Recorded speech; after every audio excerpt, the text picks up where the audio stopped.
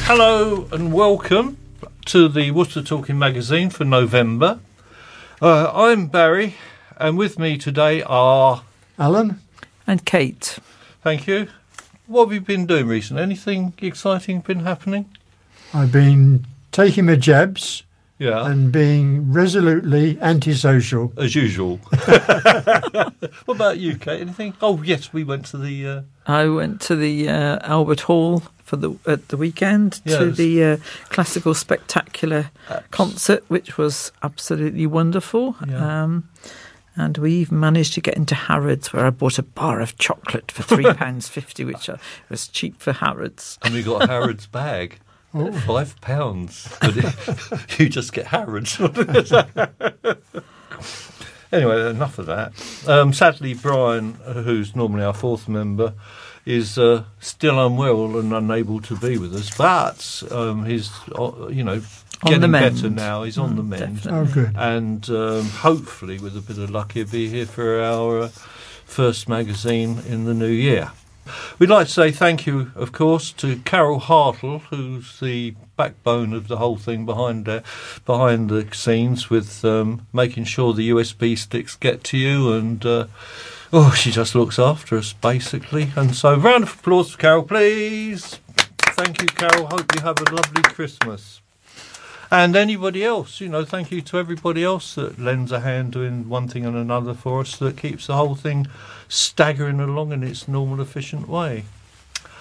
Right, what have we got today? Right, I think Kate starts off with a story about political correctness, and has political correctness gone too far? I think it has. Right. Yeah, I do too. This is about British Airways. They have dropped the phrase "ladies and gentlemen" in announcements in a bid to make all customers feel welcome. Pilots and cabin crew are believed to have been told to use more inclusive language to refer to passengers. The move is driven by a change in customers.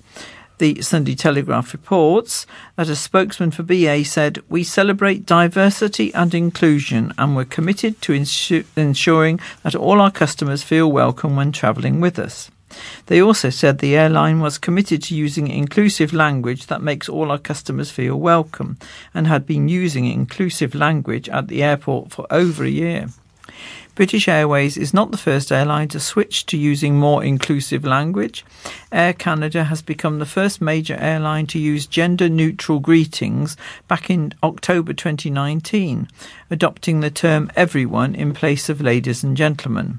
It was followed by Japan Airlines and later Lufthansa, which in July this year committed to eliminating gender-specific references using phrases such as "dear guests" in their place. Last month, Air Malta also announced it would adopt gender-neutral language. In 2017, the Transport for London abandoned the term ladies and gentlemen in favour of inclusive greetings such as "Good morning, everyone." Alan, I believe you got something about political correctness as well. Well, I've got... yes, I suppose it is. It's so different from what I was used to when I was at school. But anyway, the school has banned teachers from using the words good and bad when describing pupil behaviour in a bid to take the emotional heat out of managing discipline. Instead, teachers at Loughborough Amherst School, an independent school in Leicestershire for children aged 4 to 18, are asked to describe behaviour as skillful or unskillful. The idea is the brainchild of the school's headmaster, Julian Murphy, who said the approach was designed to take the emotional heat out of language by refraining from using emotional words. Dr. Murphy said, "While I don't want teachers to be soft, I also don't want them to be shouty and make pupils feel guilty. I think it's human psychology. Even when you're an adult, if people make you feel guilty, then you get angry. And that's when you're likely to play the blame game and not to work that well.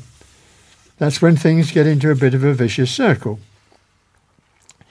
He said his school taught children that there's a set of rules that are there for practical reasons. If you fall foul of those rules, don't worry about it. Just take your medicine and learn for next time. I'm not interested in making young people feel bad, he said. I'm just interested in them learning and us helping them mature and become more sensible people. Dr. Murphy said he had taken the terms skillful and unskillful from Buddhism as a less loaded and more accurate way of describing things. You're not really angry with them.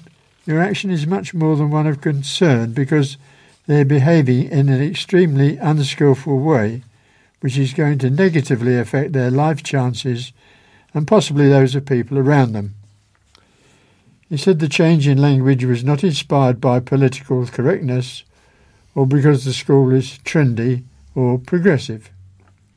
Dr. Murphy said, Loughborough Amherst is in fact quite a strict school with a cumulative behaviour policy designed to tackle low-level disruption. You can get expelled for handing in homework late if you do it enough times, he said. Well. Different to my day in school. Yeah, absolutely. Yes, quite. Right, some odd stories now. We've all got some odd stories. I hope we've all got some odd stories.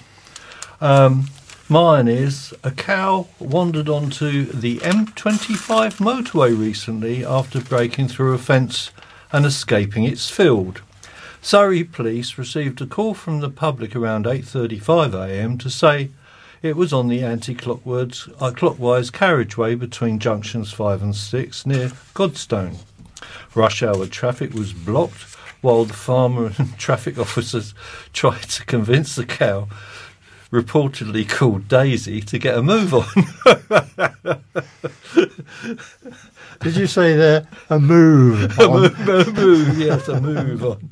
An Interix traffic data journalist who saw the incident on cameras while working said a cow jumped a fence and got onto the road just after 9. And about 10 police in total were at the scene. The police held traffic for about 20 minutes to try and catch it. The road was reopened at 9:23, but residual delays of around half an hour were reported afterwards. She was just mooching around. Alan, what have you got?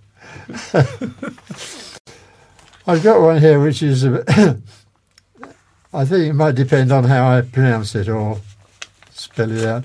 A shop bans customers from paying with cash stashed in bras during heatwave.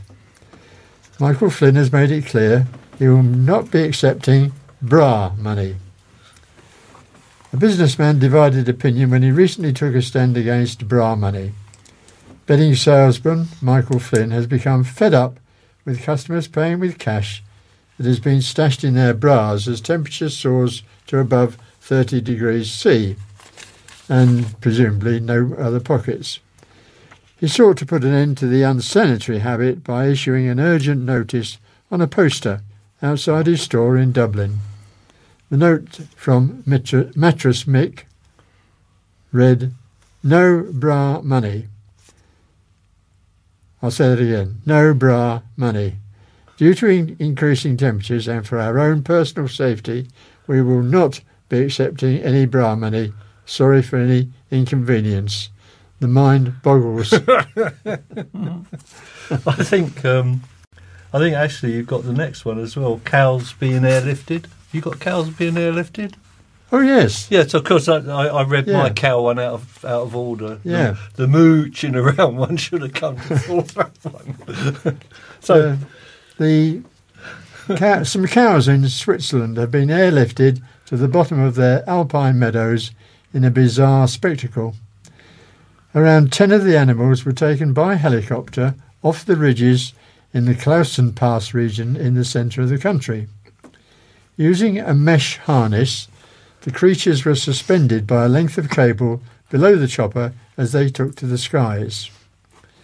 Waiting farmers used guide ropes to help bring the cows to land safely before moving them into more conventional trailers. Meanwhile, the more fit and able livestock made their way down the mountainside by hoof.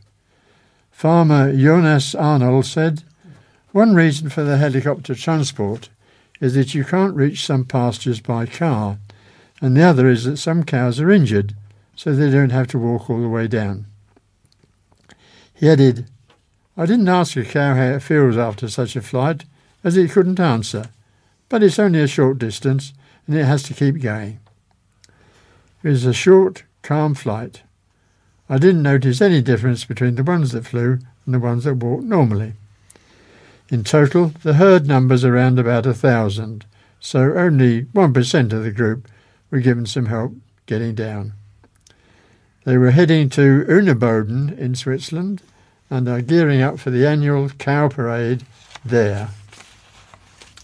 It's something to think about, isn't it? A cow flying underneath there. They probably got quite snobby about it, you know. So we were the ones that flew here. You had to walk.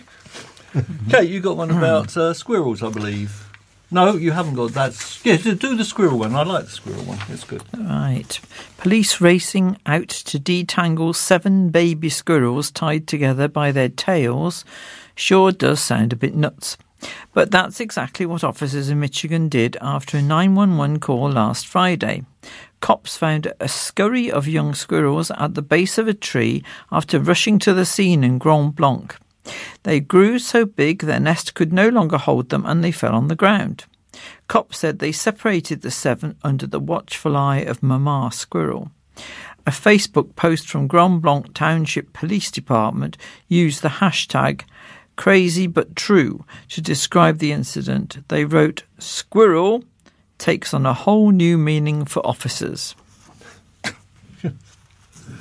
Right, and we've got... this is a news story from Turkey.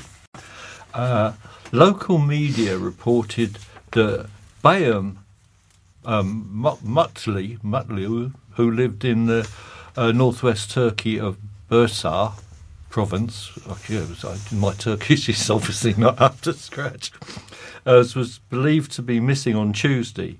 He had wandered away from his friends in a forest while drunk. Best way to wander away from your friends if you're going to wander away from your friends, according to the Daily Sabah website. His wife and friends reported him missing after they were unable to get in touch with him for several hours. Mr. Mutlu, 50, later joined a group in the area who was helping the authorities search for him. So he joined the group of people looking for him. Anyway, I've lost my place now. Anyway, I can remember the story. He said they all began calling out, "Mr. Mutlu, Mr. Mutlu." He said, "Yes, I'm here." The authorities then took his statement before driving him home. NTV reported it was unclear whether he faced any penalties. Can you imagine the stupidity of it? You know, you're all wandering around saying, hello, yes, hello. Stupid. Right, Kate, you have... a 3-year-old who was the youngest person to reach the summit of a 10,000 feet mountain and was rewarded for his efforts with some sweets. Jackson Holding, 3, and his 7-year-old sister Freya made it to the top of the Piz Badil mountain, which sits on the border of Switzerland and Italy. They were led by their father Leo and mum Jess. Both children made history as Freya became the youngest person to climb the mountain unaided, while Jackson is the youngest to reach the top. The British family began their climb on the 25th of July, but broke it up over several days, spending one night in an alpine hut and another 2 in bivouac shelters. Leo, who is a professional climber, said, "My daughter climbed it all by herself all the way, including all the hiking and everything. It was very impressive. She's only just turned 7. My wife Jess carried Jackson, who weighs about 15 kilograms, on her back, and I carried all the camping equipment and food. We've done quite a bit in the UK and Europe in previous years, but every summer the kids are bigger and more capable than the past year. He added, having your own children there, I was conscious that we were on a big adventure together, but I never felt that we were in an unacceptable position, and I never thought we were out of our depth. After the family finished the climb, Leo and Jess rewarded their children with sweets. Jackson said, it was really good. I enjoyed the bit I climbed on my own. And Freya added, I found it really fun and really scaring, but I'm very proud. The family's next climb will be a multi-day trek across the highest mountains of Montenegro. How old was the youngest one then? 3. 3? Yeah.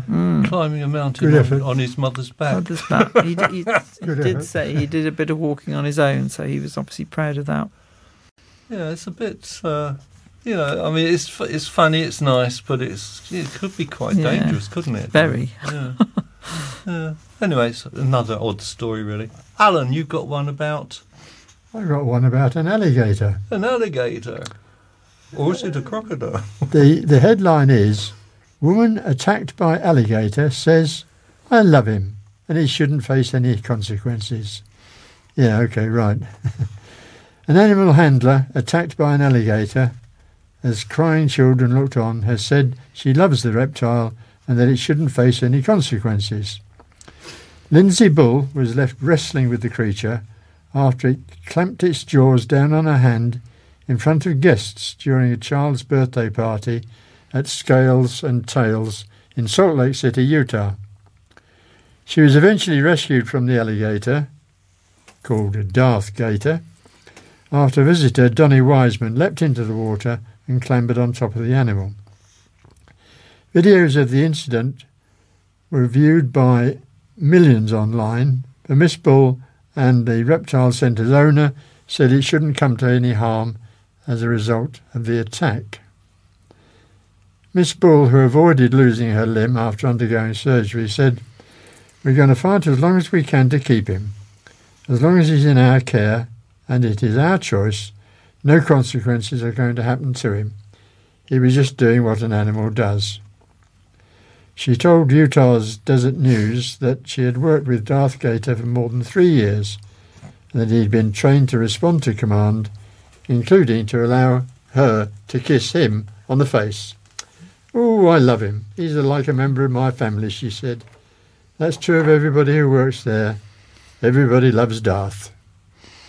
Well, I mean, if you get bitten by an alligator, whether you like it or not, you're not going to have much love for it after it's taken... What did it take? Fingers, wasn't it? It got a hand caught in his mouth. Yes, well, Yeah. his mouth caught a hand. Yeah. Yeah. That's, I don't know. I suppose even an alligator gets lovable over years. Yeah, and other than that, they can make some nice shoes.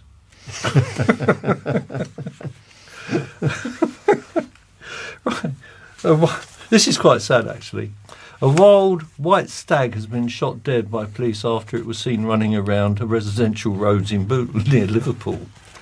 Merseyside police said they received many calls from people who'd seen the animal on the streets on Sunday morning. An NHS worker called Paula told the Liverpool Echo, I was on my way to work at the Royal this morning. As I came over the flyover in Seaforth, there was a police car at the lights at the top of Knowsley Road, and as the officer approached, off it ran towards Bootle. It must have been quite scared, and I generally have no idea where it was from.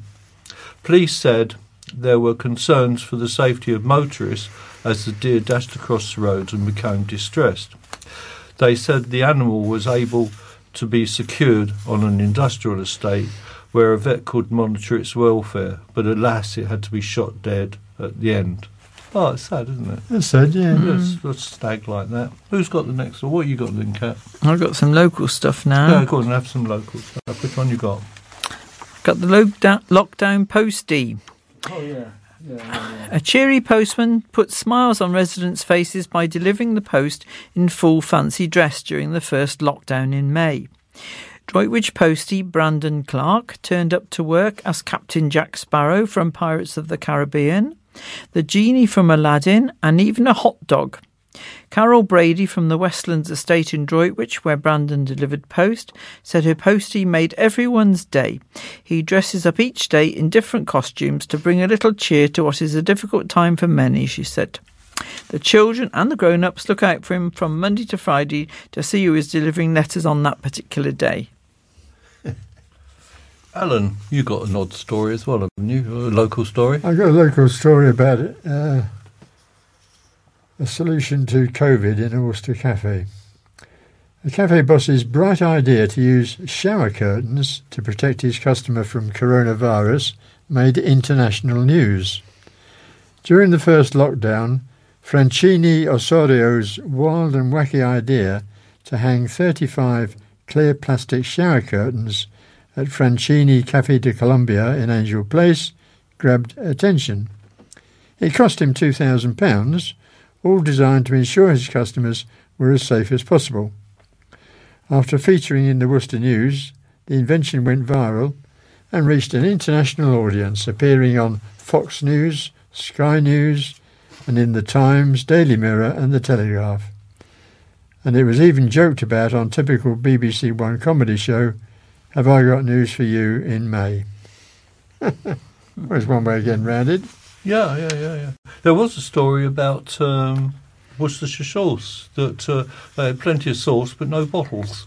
He lost his bottle. Comedian David Bedell was left disappointed when he stopped off in Worcester for a meal. The Star tweeted to say his meal at Yo Sushi wasn't up to much and joked it should be called No Sushi. The comedian had been performing at his show Trolls, not the Dolls, at Huntington Hall when he stopped for a meal. The Star, known for his long-running partnership with Midlands comedian Frank Skinner, said, intensely disappointed, distressed, pre-show gazooza at Yashushi in Worcester. I didn't eat them, and I won't say that word, but it starts with F and finishes with ing. Eat everything normally. What you got? Well, first of all, I would never be seen in a sushi restaurant. I don't like fish anyway, but raw fish. Oh, yeah. No, I suppose not it's for a me. bit iffy, isn't it? No sushi for sushi. We've got a Ginny Lemon to make TV return. We'll read on and find out who Ginny Lemon is. December brought the fantastic news.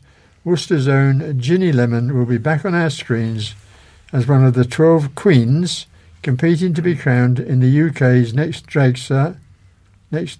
Superstar on the second series of BBC Three's Drag Race UK.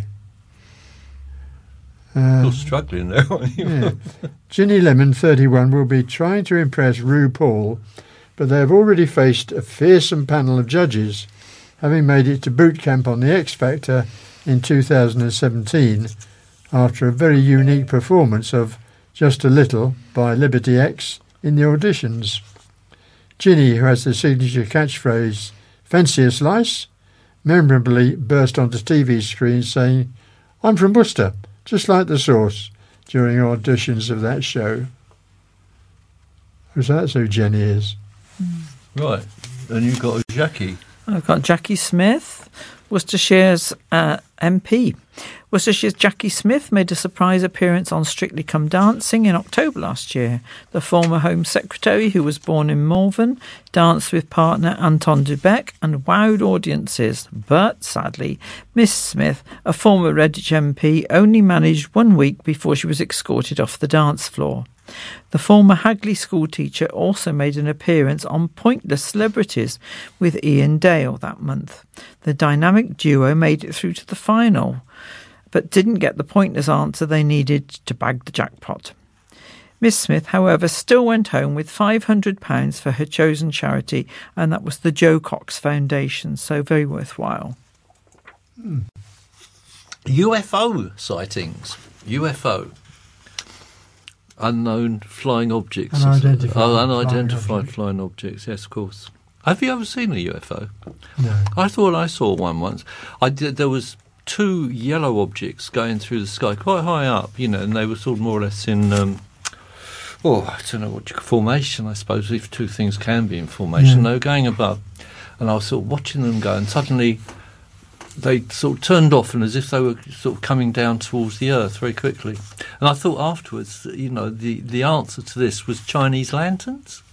I thought, if you're not going to sort of think, they're UFOs, then this was before I think they banned Chinese lanterns in the end, didn't they? Yes, quite rightly. Yeah, they were a bit dangerous, but they were Animals quite weird when you had a drink or 2, and you look out the window and see these things floating about out there. Hey, what's that? Anyway, UFO sightings. In September, we revealed that dozens of reports of UFO sightings in the county had been revealed in previous confidential government files. The files showed 21 reports of unidentified flying objects, probably Chinese lanterns, made by county residents between 1997 and 2009.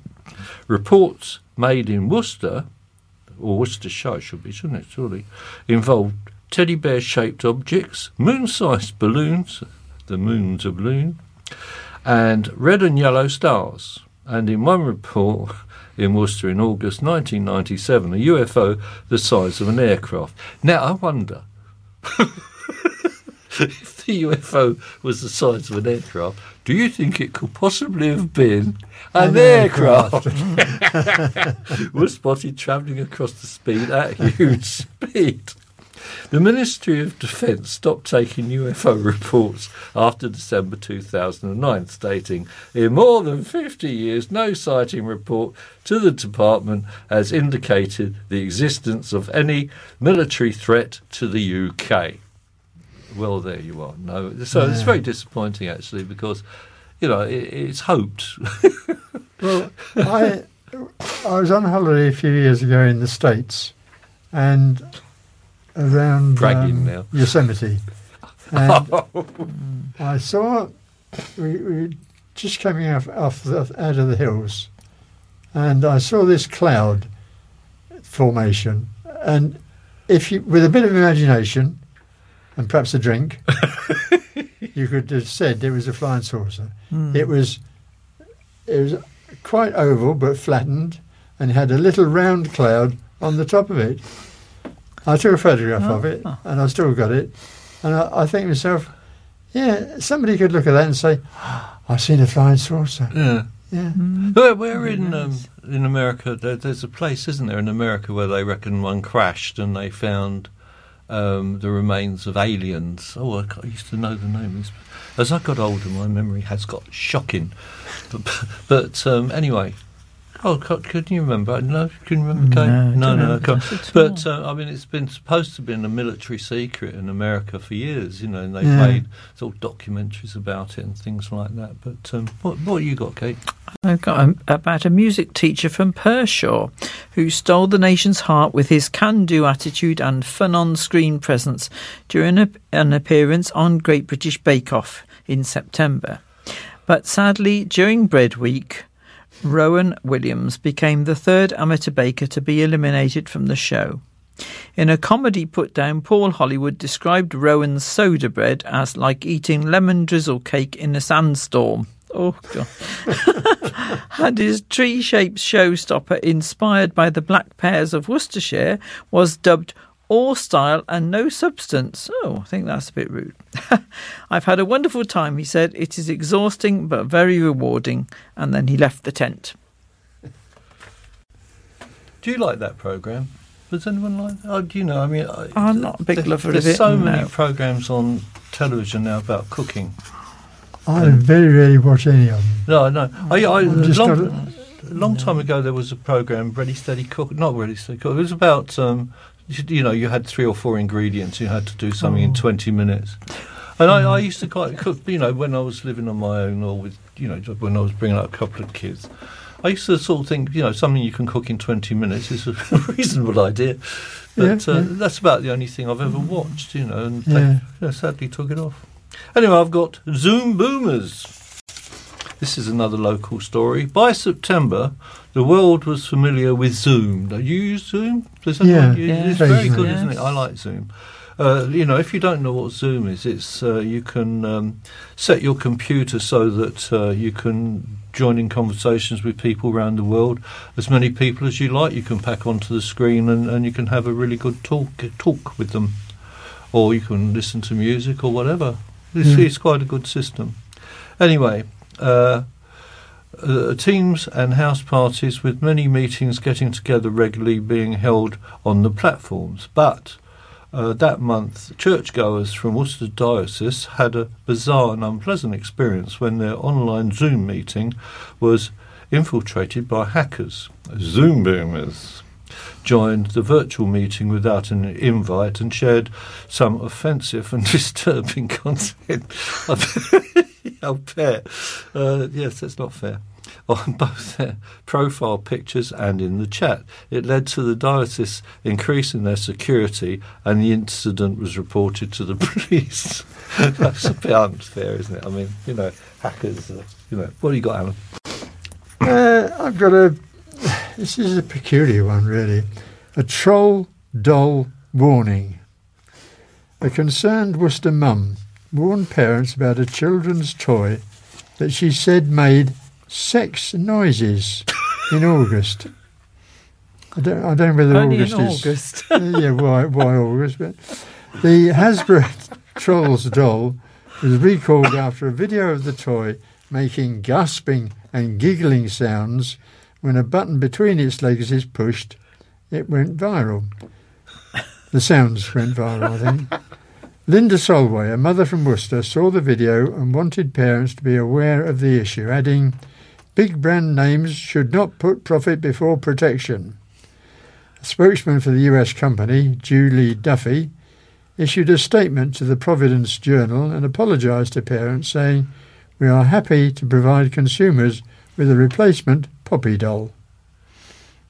I've no idea what a Poppy doll is at all. No, I don't know what a Poppy doll is. Sounds altogether better than that one anyway, doesn't it? Well, mind you, if it's got a button between its legs, it does sort of point to the idea that it might be a bit rude. Yeah. But I mean, my second thought is, I wonder how many dolls were actually exchanged. Yeah. No, it's saying because, I mean, obviously they made as kids' toys, one would have thought. Yeah. But depending on what type of shop you bought it from. No. Well, there's the experience. The shop. The shop. Anyway, this one's about the Commandery. Steeped in history, the Commandery is a beautiful city centre building with an incredible 800-year history. It seems like this reviewer, who did try the cafe, might have missed out. The Commandery was where Worcester Talking News had its 40th anniversary, and it had been a beautiful summer, and we had a marquee there and in the Commandery Gardens, yeah, and it was all set for a lovely outdoor occasion, and it was the only day for a long, long time that absolutely tipped down, and all the people from the Worcester newspaper and visitors that came had to pack into this tiny marquee. It was absolutely face to face. Although it was possible, if they wanted to, they could have come to the offices. But very few did, strangely. Mm-hmm. I think the reason for that, the bar was in the marquee. The bar? The bar was in the market. Anyway, there you are. Anyway, the Commandery, steeped in history, the Commandery is a beautiful city centre building with an incredible 800 years history. It seems like this reviewer, who did try the cafe, might have missed out on, and this is what they said, didn't have the opportunity to fit the museum in, but we'll try next time. Why make a comment at all? I mean, these are the sort of comments you can get on the internet nowadays, isn't it? Yeah. The next reviewer was, hopefully, the reenactment event was not run into by this fabled Commandery ghost. There was obviously, this person that made this next review had no idea what the Commandery was or what it was all about. There are far too many people dressed in random period costumes even World War One, who seem to hang around chatting amongst themselves like a private club. Well, thank you very much for that review. You know, I sort of like to pass it on. And this was one about the Malvern Hills. The glorious Malvern Hills inspiration to composers, artists, writers, a place of natural beauty. This reviewer warns the Malvern Hills are very hilly. Okay, what you got? Oh, well, Sir Edward Elgar found the Malvern Hills absolutely wonderful and composed some wonderful, wonderful music there. His statue in Worcester is there up by the cathedral, and here's another review or a comment. Coming from Worcester, it is not somewhere that's immediately pops to mind when I think of tourist destinations. Perhaps that explains this underwhelming review. It was a statue. I almost missed it as it didn't stand out. This TripAdvisor reviewer at last attempted to share a bit of knowledge about the statue. Not much to say other than it's a nice statue of Elgar. He has changed a bit over the years. It has a plinth around it at the moment, and sometimes it's got bird poo on it, and sometimes it's got a traffic cone hat.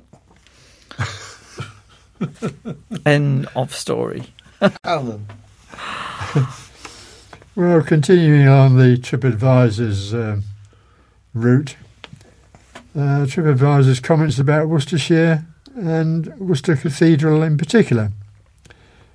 Worcester Cathedral is a majestic jewel in the city's crown, rising above the skyline in a feat of architectural wonder. Well, to most people.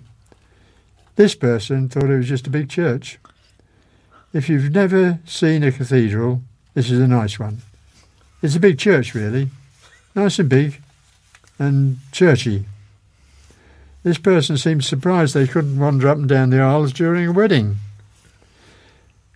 They say, don't visit if a wedding is being held, as at least one half of the cathedral will be off limits to you for at least an hour. Though it was what was going on outside the cathedral and out of control of cathedral staff which left this person giving a bad review. Shame, as the cathedral itself is nice, but the area surrounding isn't peaceful. If you want to dodge rowdy boys on scooters and bikes, then this is the place for you. I don't know why people write stuff like that. I know, it's daft, isn't it? It's not constructive, is it? Well, not really, no. They got nothing better to do. Well, exactly. Yeah, anyway, there we go. What have we got? Right, okay. Anyway, this is about the Snuggly Duckling. In 2019, 33-year-old Betsy Ross was in the park in Wasilla, California, where her family went. They found a Muscovy duck nest. All the eggs were smashed except one, which Rosie's children begged her to save. On instinct, she popped it into another bra story, into a sports bra to keep it safe. After some research, Rose decided her best option was to leave the egg pressed against her body. She nestled it for more than 30 days, placing baggies of warm water on her chest to raise the incubation temperature. Eventually the duck began to peep, and after a difficult hatching it survived. The bird bonded with Rosie, so she fashioned a career for it out of She fashioned a carrier for it out of a headband, but she since moved the duck to a farm. He needed a place where he would be happy, she says. I wish I could read. Right, Kate, what you got? I've got hole in one. Mary Ann Wakefield, 84, became the unlikely star of a University of Mississippi basketball game in February when she was selected to participate in an entertainment break competition. The objective? To sink a putt the entire length of the basketball court in order to win a new sedan. Wakefield couldn't see the ball once it rolled past the halfway line, but she heard the excited screams of the crowd when it hit the mark. No one was more surprised than Wakefield. She admitted that she's always been great at driving the ball, but hopeless on the putting green. So that was rather good, wasn't it? At 84, pretty good. Alan, you've got something, haven't you? I quite like this one. It's called. I'm so pleased. It's called A Midnight Snack. It appeals to my rather warped sense of humour. The dream was like something out of a spy thriller.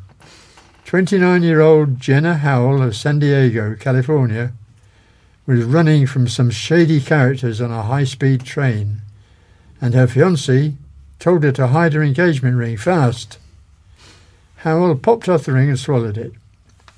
She woke suddenly and realised that it was just a dream, so quickly dozed off again. But the next morning, she noticed her left hand was bare.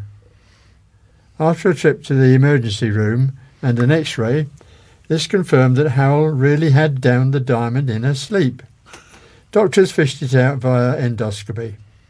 Howell praised the ring's designer for crafting jewels so lovely you could eat them. But don't, trust me.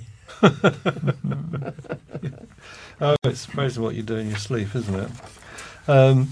This is the Big Upgrade. An overlooked painting called Portrait of a Young Woman hung in the Allentown Arts Museum in Pennsylvania for decades. The painting was thought to be the work of an unknown artist in Dutch master's Rembrandt's workshop. Then, 2 years ago, it was sent to New York University for conservation and cleaning, where conservators realised that the painting was obscured by thick varnish. Using X-ray, they looked into it. They noticed that the strokes were consistent with the Dutch master's work. Outside experts later confirmed it was an authentic Rembrandt.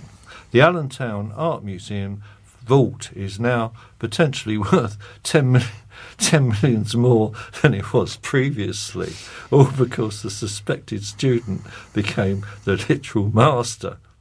Have you got any pictures knocking around? It's amazing how much money is Yeah. available to spend on Art. I mean, there was, what was it, Amy Winehouse's dress was auctioned recently, and that was, what, $250,000 or something? Yeah. And sort of the odds and ends that belong, you get a pen that belonged to somebody that could go for thousands, don't they? Yeah. I mean, I suppose people have got so much money they don't know what to do with it. And also from the point of view of memory. Now, Kate's got the Beatles autographs if anyone's interested. I have, indeed. She did. She got them. Well, you went to watch them in Worcester. I saw them in Worcester when they came way back in the 60s, and I, like a lot of people, we went round in those days. You went to the stage door at the back of the cinema or theatre, cinema, and they came down to say how do you do to everyone. They weren't top of the bill. Roy Orbison was top of the bill, but anyway, the Beatles came down and said hello to various people that were there, and we all got their autographs, which I still have.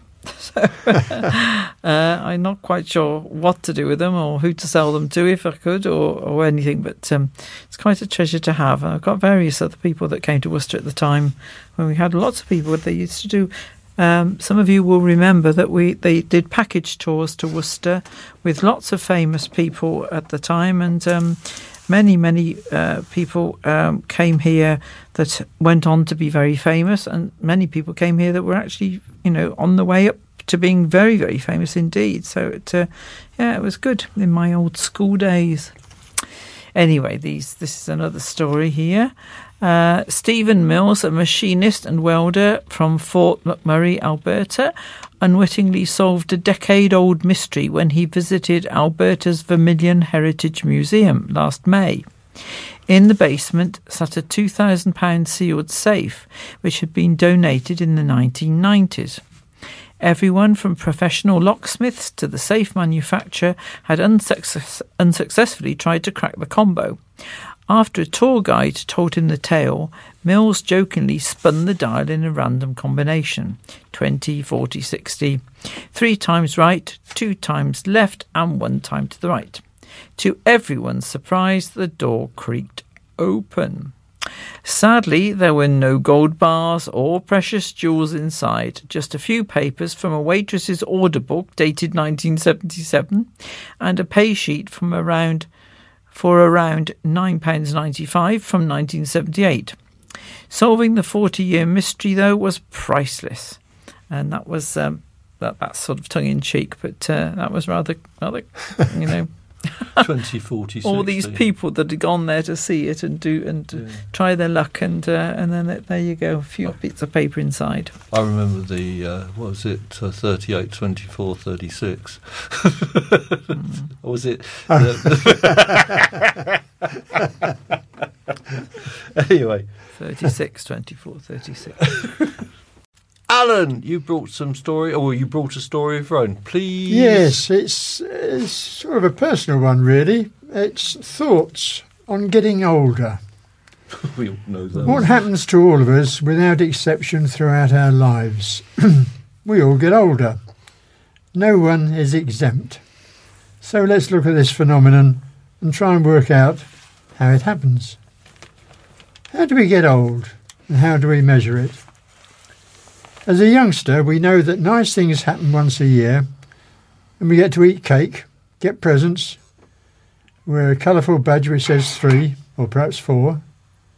Does it go downhill from there? No, of course not. We quickly realise that this particular day brings forth presents, and with a little, not so subtle hint, we end up with something that totally occupies our life for at least 3.5 days. Life goes on. Birthdays come round with monotonous regularity. We get married, perhaps more than once. We survive upsets and trauma. We watch our children grow up.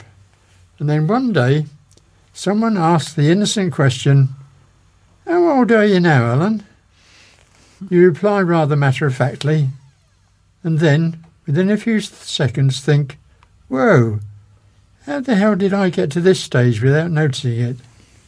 Where have all those years gone? Damn it, I'll be retiring in 2 more years."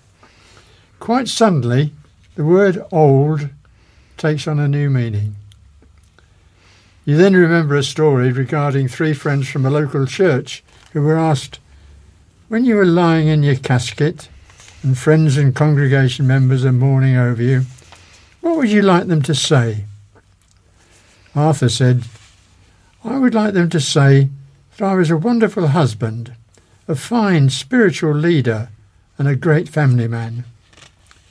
Basil commented, "I think I'd like them to say I was a wonderful teacher and servant of God who made a huge difference to people's lives." Patrick said, "I'd like them to say, look, he's still moving." Wonderful.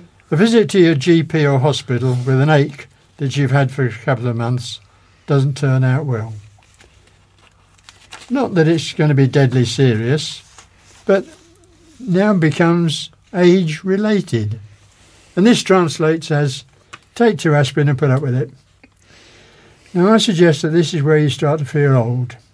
Or to express it another way, your actual age is just a meaningless number. Talking about numbers, shall we have a look at some statistics and get some sort of perspective on this? Our worldwide population of over 60s has tripled since 1950. In 2000, that figure was 600 million. In 2006, the total is now 700 million. I looked at that figure and wondered how it related to the UK. The figure that came up on the screen was 68,355,696. I thought to myself, How on earth can they be so accurate? The next line answered my query. The count was done on Wednesday, October the 27th, 2021. So that's me told. I have some more pertinent figures for you, but let me digress and tell you why I thought I might be qualified to talk about ageing. I was born in 1931. So if you don't have your calculator handy, this makes me 90 years of age. A few days after my birthday, someone asked me how I felt on becoming 90. Surprised, was my reply. In the last few years, I've lost friends, relatives who have, as my old dad would have said, fallen off the perch. Why them? Why not me? I believe that part of the answer is to choose your parents wisely. Keeping fit on a regular basis is also an important part of the equation, and fitness has always been a part of my lifestyle. I've taken part and enjoyed running, caving, fencing, basketball, walking and climbing, but my principal activity has been cycling, especially the competitive side. My last spell of racing began when I was in my 60s, winning national championship medals in my 70s, and at 76 I rode 25 miles in 1 hour, 1 minute and 57 seconds. I stopped racing when I was 82, with only slight regret, but strangely enough, I missed the routine of daily training. My hints on lifestyle would mirror current thinking, sensible eating and regular exercise. I should add, though, that if you are of retirement age, then you might wish to reconsider the Saturday morning football. How about looking at a few more numbers from the UK? Over 65, 12 million. Over 75, 5.4 million. Over 85, 1.6 million. Over 90, 540,000.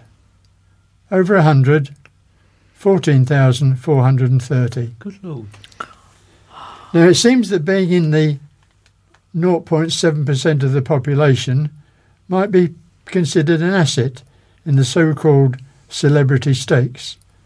But when you look at the figures, it's a rapidly shrinking sector. There are, of course, quite a few disadvantages that comes with ageing, like not being able to unscrew lids on jars, or if I can't hear the TV properly, or listening to a phone call without putting it on speaker.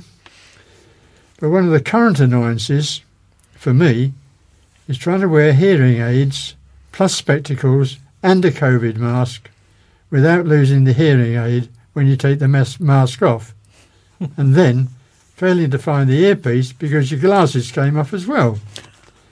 A friend of mine related the tale of his mother, who visited the supermarket, and on leaving took off her mask and managed to lose the hearing aid. But she only realised when she got home.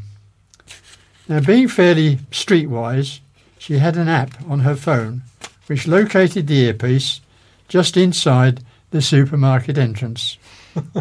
She drove back and started to look round just inside the doors, but with no result. On checking the phone, it was situating the lost property just outside. Thinking she had misread the screen, she hastened outside to continue her search, with the same result. This happened several more times, inside, back outside, until it was found, wedged into one of the shopping trolleys. Oh, gracious me. Well, she was lucky to find True that, story. wasn't she? My own experience of age discrimination happened a couple of years ago in my favourite coffee bar. I ordered my usual small mocha and a scone with butter and waited for service. Now, this was just after a government ban on selling knives to underage people had been announced. So the coffee and scone appeared in front of me, and the hesitant young man asked if I wanted a knife. Now, thinking it would be more efficient than using my finger to spread the butter, I said, "Yes, please."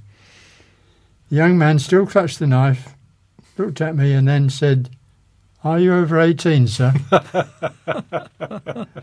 I could have come up with a sarcastic comment, but just said, does this face look like a teenager?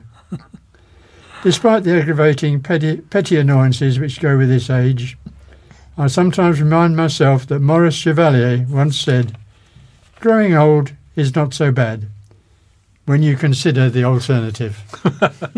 See you all down at the pub. That's very good. Lovely, Very good. Alan, lovely. And Jane, you've got one of your own stories here, haven't you? Yeah, this isn't a funny one, but it's about local history that may bring back some memories of people in the past.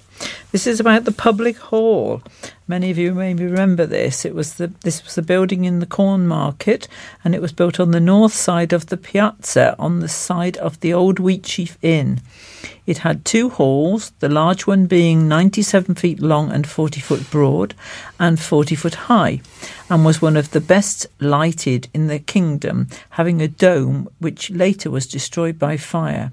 It cost £7,000 in £10 shares, and failing in its purpose, was sold for £1,710 as a music hall.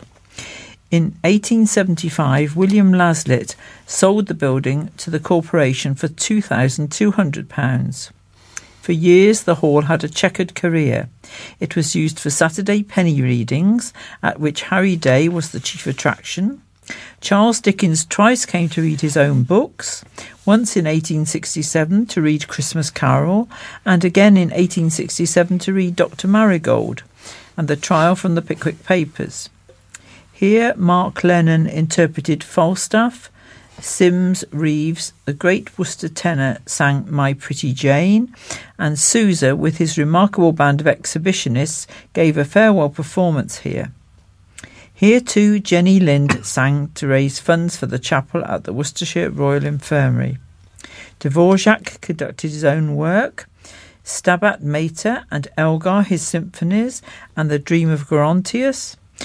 To many, the hall was remembered for the music of the Festival Choral Society, with Ivor Atkins conducting the London Symphony Orchestra, with Edgar Day on the powerful organ. For the Sunday night military band concerts or the secondary school prize distribution, musical items under the baton of Miss Lillian Tyers. There was entertainment of other kind in the Bijou Minstrels with Tom Thumb, and Cherry Curtin's Wildlife Lantern Lectures, and the coming of the Bioscope with the advertisement claiming no rain. By the 1890s, the building had become known as the Public Hall and was the principal hall used for electioneering. In the days before radio and television, when public meetings were an important part of the campaign, each party tried to secure the hall for the vital eve of poll meeting. During the 1939-45 war, the building was used as a British restaurant, where comparatively good meals were available to help out the meagre civilian rations. The WVS also ran a welcome club in the evenings, with on a Saturday night a 15-minute epilogue. After the war, the hall had many uses and was called the Majestic. It was eventually demolished in 1966 to make yet another space for cars. Its demolition completely spoilt the enclosed and intimate piazza of the Corn Market. And any of you who knew that area know that not far away was the Blockhouse, which was a very, very heavily populated area, and there was a school and church. St Paul's Church was there, which is still standing, and it's now right against the City Walls Road. It's the area just the other side of the City Walls Road from the town. The Blockhouse was the immediate area outside the city walls on the east and was part of the liberties of the city. It was a network of ditches much like Sedgemoor. Even in the 1850s one remained, with its path along known as Withy Walk and now St Paul's Street, that is still there. In the Civil War, the city walls were long and low at this point, for it was only necessary to dam Frogmill Stream to convert the whole area into a morass. At the Battle of Worcester in 1651, some of the Scots horsemen camped in the area, roughly along the present line of the canal as far as Lowesmoor. thus screening the walls and protecting a line of retreat, while Cromwell occupied all the high ground from Ronkswood to Red Hill, but there was little fighting done here. In 1246, the king gave the friars permission to have a postern gate in the town wall to give access to their burial ground and the church. This came to be known as Friars Gate. In 1820, a new road was constructed from Friars Gate to the blockhouse, called Union Street, and it marked a distinct stage in the growth of Worcester on the east. For up to that time, the city had been hermetically sealed as regards ordinary vehicular traffic by the city walls, although the old postern Friars Gate gave limited access to the blockhouse fields. It allowed the area to be built on, and it fixes the date of the blockhouse district as a residential area. Most of the fields belong to the corporation, subject to lease for 41 years, renewable every 14 years. The district was laid out, according to the Times, as a garden shrub, and in comparison with the dark and narrow courts within the walls, well deserved the title. In the 1860s, it still contained pretty gardens, some large size, and even paddocks, but these gradually fell to prey to the speculative builders, and in the suburb became undistinguished from the crowded areas of the old city. The principal street, Carden Street, was named after a venerable member of the corporation, Alderman Thomas Carden, who was a mayor in 1790. He lived to a great age, and his portrait, which is said to be lifelike, hangs in the Guildhall to this day. His son, who lived in Foregate Street, became famous as a surgeon. And this is just a little bit about Silver Street Infirmary, which also ran along where the City Walls Road is now, and parts of Silver Street are still there. They have a preservation order on, and the Worcester Medical Association was founded there. The BMA was founded there. Bishop Isaac Maddox and Dr. John Wall were interested in providing Worcester with an infirmary. They looked to other infirmaries founded in the 1700s, like Bristol and Northampton, which were financed by voluntary donations to provide care for the respectable poor. They bought out the tenants of 18 Silver Street to open their own voluntary hospital on January the 11th, 1746. And there is a plaque above that house now to go and see. The first patients were welcomed by staff, including Thomas Bourne, the apothecary, the physicians Dr. Wall, Dr. Atwood, Dr. Mackenzie and Dr. Cameron. Nothing to do with television. The matron, Mrs. White, Nurse Goslin and the maidservant Patience Perry. The surgeons included Mr. Edwards and Mr. Russell.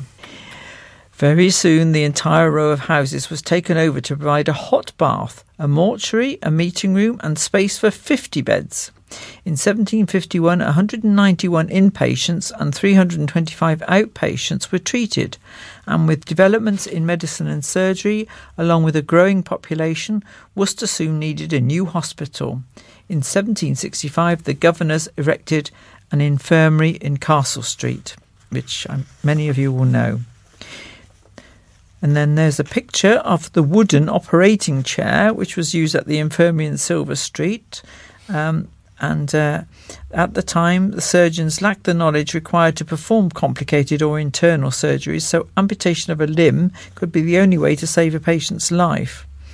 Also, anaesthetics had not yet been introduced, so straps were fed through the holes in the chair's back and legs to hold the screaming patient down. More up to date now, you can visit the George Marshall Medical Museum, which is at the new hospital, and see if you can spot the scratch marks at the front of the seat and at the very top of the chair back, because the seat is still there. Do you think these are from terrified patients' fingernails? They could also be from the surgeon's sharp knives. Who knows? Good God. Oh, thank God for the... Those were the days. 21st century. Oh, God. Incredibly. Yeah, I mean, you know, after battles and things like that, they used to throw one soldier on after another Yeah. and just cut their legs off, arms off, you know. Yeah. And Dipped it into hot tar. they got it down to about 20 seconds. They Yeah. could amputate a leg in about 20 seconds. Yeah. It's incredible. Yeah. Did you note the reference, by the way, there to we needed a hospital for the reputable Reputable. poor. Yeah. Yes, that's right. The Not- reputable if you poor, got yeah. VD, you've had it. Yes, you got. Yeah. No, it always reminds me of the one of the officers, obviously, at the Battle of Waterloo. That he had his arm amputated, and he was conscious enough to say, "Oh, want the ring back." Right. No, actually, we're going to do some questions for the quiz. Which we do the usual routine, which I think is probably best, is that I'm going to ask a question and I'm going to leave 2 or 3 seconds, then either Kate or Alan can see if they know the answers. If they don't, fine, but, you know, it'd be interesting to see. Okay, the first question is, hopefully these are not too hard. Who designed St Paul's Cathedral? Sir Christopher Wren. We'll leave 1 or 2 seconds so that you can think about it. Wren. Yes, I know. Yeah. But leave a couple of seconds for them to think about it at home. Yeah. Okay. Okay. Right. Now, for space freaks, who was the first American in space? Okay. Silence rules. It's very Yeah, quiet not in sure. space. Eh? Think of sheep. Nellie the sheep. No, Nellie the sheep was not the first American in space. It was Alan Shepard. Oh, right. You asked for that. It's a reasonably easy one. What's the first animal in the dictionary? Okay. No? Aardvark. Yes, you're right. Aardvark. They're weird-looking things, aren't they? Yeah. They're really strange. Well, here's a fairly easy one. I think you'll get this one. What is the most popular prejudice? Oh God, no, I can't talk at all. Pedigree dog in this country. Okay, What was the? I didn't. the most popular pedigree Oh. dog in this country. Dachshund. No. Oh, I thought you'd get this one. Alsatian. Probably a retriever. L. Golden begins retriever. with L. Oh. L. Lurcher. Labrador. Oh, well, like that. L. Oh, lurcher. Yeah, no, fair enough. I don't see many people walking around with lurchers. I don't have a dog. I have a cat. Yes, I know you do. And it's such a beautiful cat it is. Do you know her cat is lovely. It's pure white and it's called Eccles. You know, of course, Spike Milligan was one of her favourites. Right, I think we'll do a couple more and then we'll do something else and then we'll do a few more questions later on. Yeah, this one's in. Which European war ended in March 1939? Dick. Okay. Think of the Iberian Peninsula. Don't think of the Iberian Peninsula, though. Oh, I'm not sure. I should know that. One of our enemies during Queen Elizabeth's time. Very big enemy. We used to go out and Oh, yeah. The yes, the one. Spanish independent. No, Spanish Civil War. Civil War. Yeah, Spanish Civil War. And yes, the film Titanic and Ben-Hur won the same amount of Oscars. How many? 2, 1. Okay. Guess? 4. Any more guesses? Bit more than 4. 6. No, more than 6. Oh. A lot more, nearly double the amount of 6. Really? Yes. They won apparently. 11. Yeah, Titanic and Ben-Hur won 11 Oscars. Oh, this is good. In this country, when did parking meters first appear on the streets? Um, Okay now. Yeah. It was definitely... 1458. Sorry, I nearly swore. Yes, you're dead right. You're dead right. Yeah, you're dead right. Good Lord. Right, let's have something else now. Right, this is... we're going to look at Britain's favourite fruit and vegetables. Okay, we can turn this into a bit of a quiz as well. Which is number one in the fruit and vegetable race for top spot? Number one, it's a fruit. Banana. No. Grape. No. Apple. No. Strawberry. Yes, the strawberry. Followed by another one that you said, number two. Grape. No. You like them. You eat them. Pink. Pink. Lady. Oh, apples. Yeah, apples are number two. And next we have a vegetable. And in the third place, a vegetable. The most popular vegetable in this country is... Peas. Sort of largest thing that you can do in various ways. Mashed. Potato. Yes, the good old potato. Right. Yeah. Bananas came fourth. Fifth, I'm quite surprised to be so low down, is grapes, because I like grapes. Yeah. Well, grapes can come in green and... What other colours grapes come in? Black. And Black and red. And red, yeah. And onions, sixth.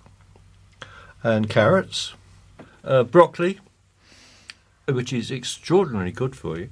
I think broccoli and blueberries are the two best things for a diet, aren't they? I believe so. I looked at it.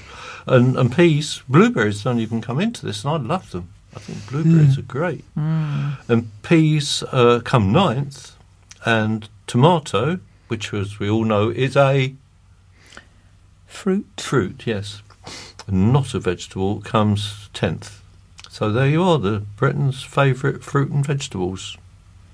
So a tip for people who may enjoy porridge: buy some blueberries as well. Put your blueberries into your porridge before you cook it.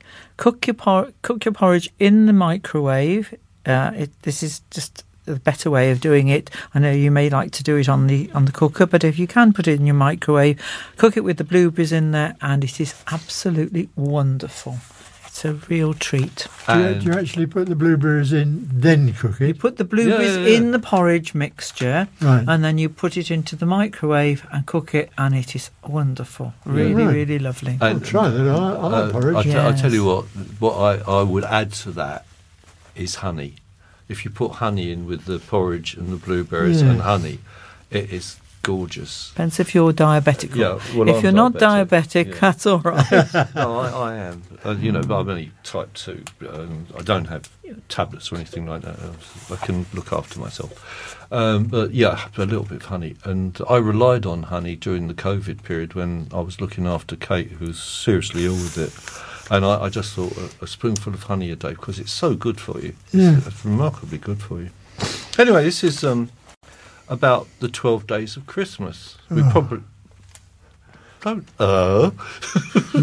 We had this one in a pub quiz. Oh, did you? What was it about? Didn't score very well on that either. Well, no. This is probably not what you had in the pub quiz.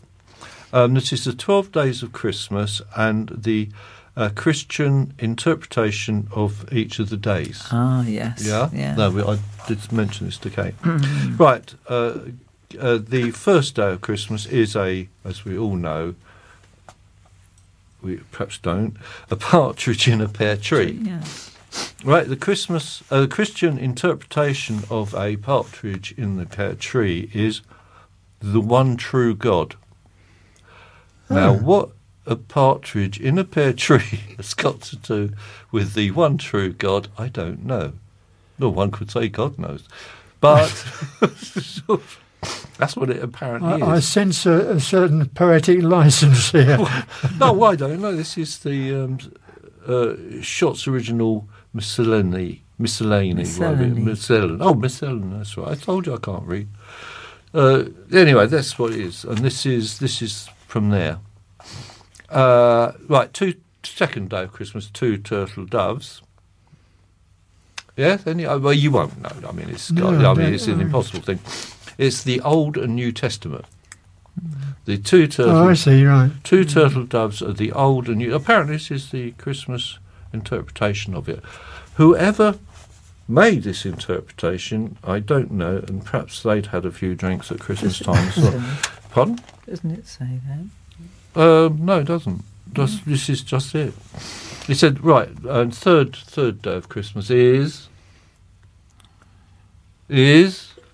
looking at vague faces here. I told you, I'm hopeless at this. 3 French hens. Oh, yeah. Right. 3 French hens, and the interpretation of 3 French hens is faith, hope. and charity. Yeah. Yes. Again, Yeah. how they get this, I don't know. We'll just do a couple more quickly. I won't do them all. It's a symbolic thing. The 4th day of Christmas, it's 4 calling birds. Now, I'm going to ask you all to sing this later. Yeah, sure. 4 calling birds are the 4 Gospels. What were the 4 Gospels? Do you know the 4 Gospels? Matthew, Mark, Luke and John. There we are. Well done, Kate. Right, the 5th, I'm probably coming to some decent things here. 5th day of Christmas was the 5 golden rings, in fact. And that is the books of Moses. And we get halfway through. 6 geese are laying. The 6 days of creation. Yes. 6 geese are laying is the 6 days. They must be terribly intelligent geese to lay such wonderful eggs. So I shouldn't take the mickey out of this. It's very serious, really. The 7 swans are swimming is the 7 gifts of the Holy Spirit, etc., etc., etc. I won't do them all. Right, who's next? Do you know, Barry, if I can comment on that? Yeah, you can. That's what we're here for. That's the first time I've ever heard of an explanation for the things there. Yes. Yeah. I've never heard that before. No. Yeah, And we sing it or we listen to it, and we don't really think about what we're singing, do we? It's just the song that... to me, it's a sort of almost like a children's nursery song. Yeah.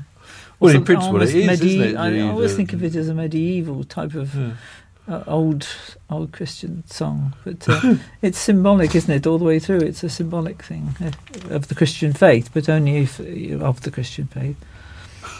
9 ladies dancing are 9 fruits of the Spirit. 10 lords are leaping. It's obviously the House of Lords, I would think. 10 lords are the 10 Commandments. And the 12th one, 12 drummers drumming, the Apostles' Creed. That's right, yeah. And there we are. That's nearly all of them. Anyway, right. So Interesting.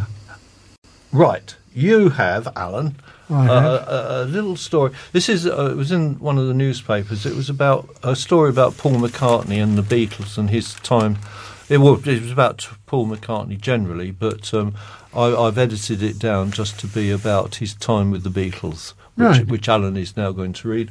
And after that, I've got a piece of music, which was the Beatles, but it's a piece of music where the Beatles were in the studio and Jimi Hendrix came in, and they messed around and made a track of Day Tripper with Hendrix playing the guitar and singing along with the Beatles, which is absolutely unique.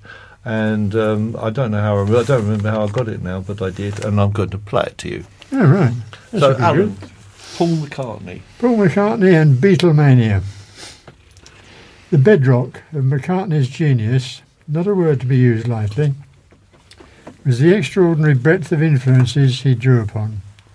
The Everly Brothers, Chuck Berry, the Brill Building Writers, English Music Hall and the Great American Songbook.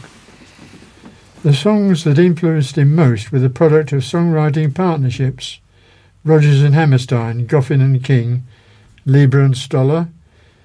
And with John Lennon, McCartney forged a partnership that he has described as nothing short of miraculous, one in which, unusually, both were composers and lyricists. While the songs usually originated with whomever can be heard singing the lead vocal on the records and easily discerned by their mood, Lennon, direct, brimming with gusto, frequently sardonic. McCartney, melodic, sweeter, more carefully crafted. Each was a foil to the other. The work polished and improved, gestating in hotel rooms and buses as they toured, before being brought into the world by the expert midwifery of the producer, George Martin. The popular appeal of the Beatles was largely rooted in the strong definition of their individual personalities, which could easily be reduced to broad brushstroke caricature. John was the caustic one, George the quiet one, Ringo the zany one. Paul was the cute one, the most obviously photogenic, the best at public relations, the most at ease with journalists and fans. He was also, less obviously, the most ambitious and single-minded of the four, the de facto musical director whose perfectionism and sometimes hectoring manner would become a source of irritation to the others, not least John Lennon. It was McCartney who broadened the group's musical palette, balancing the blissful exuberance of songs like Please Please Me, I Want to Hold Your Hand, and A Hard Day's Night, with classic ballads like Michelle and Yesterday. And McCartney, on the albums Rubber Soul and Revolver, who would steer the group into their most adventurous and innovative period. The psychedelic years.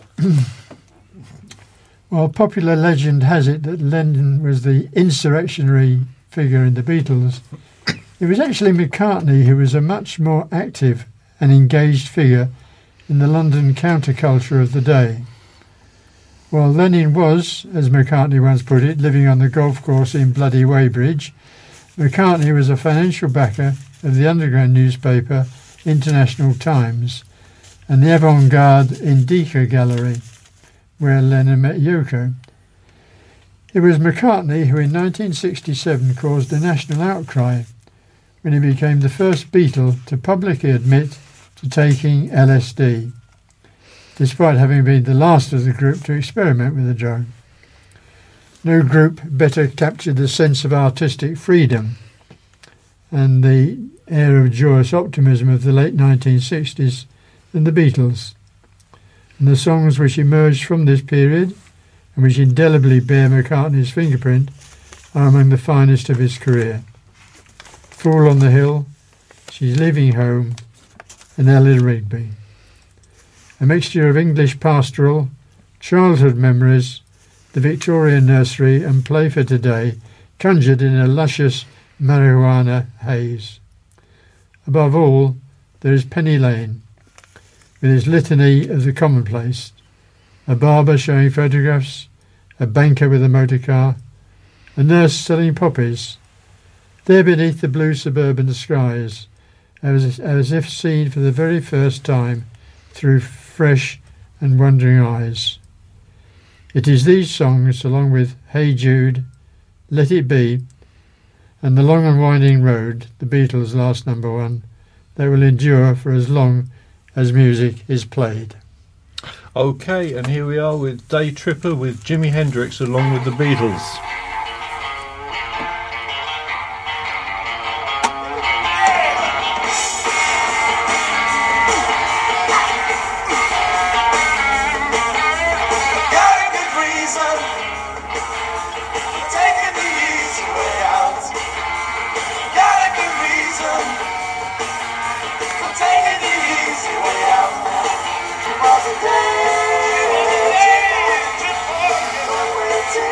Yeah.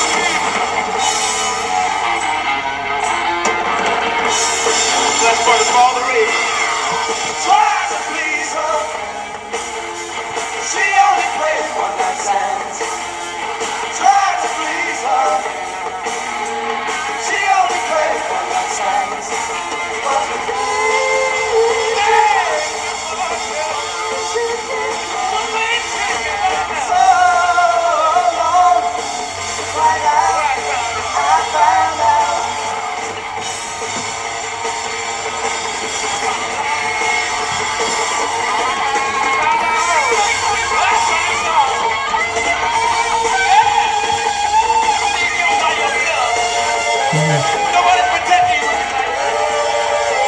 Out of your mind.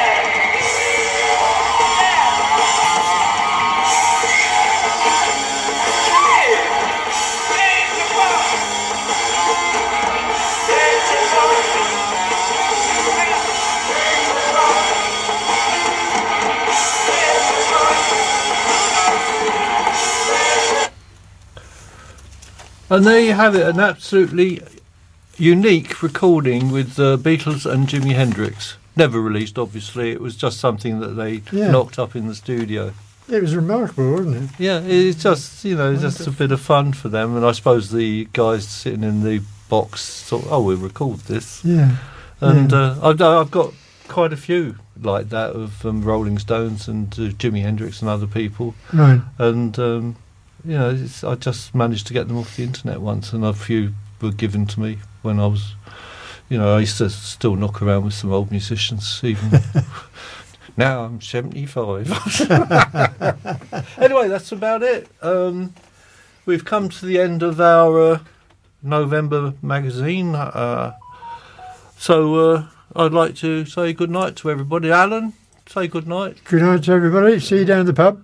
Well, yeah, I hope so, yeah. And Kate? Good night, everyone, and have a wonderful Christmas. And it's not too. I don't think it's too early now. Everything's sort of in the shops and beginning to feel a bit more Christmassy, and there's music to be heard and so on. So have a wonderful time. Keep safe and have a lovely time. Yeah, they've got the lights up everywhere. In London, the lights were there. And, it's all too early, isn't it? It is. I mean, it'll be August soon before they'll sort of Christmas presents. But look forward to our next recording sometime next year, if we're not thrown out. Good night, everybody. No day yet. Good night, everyone. Good night.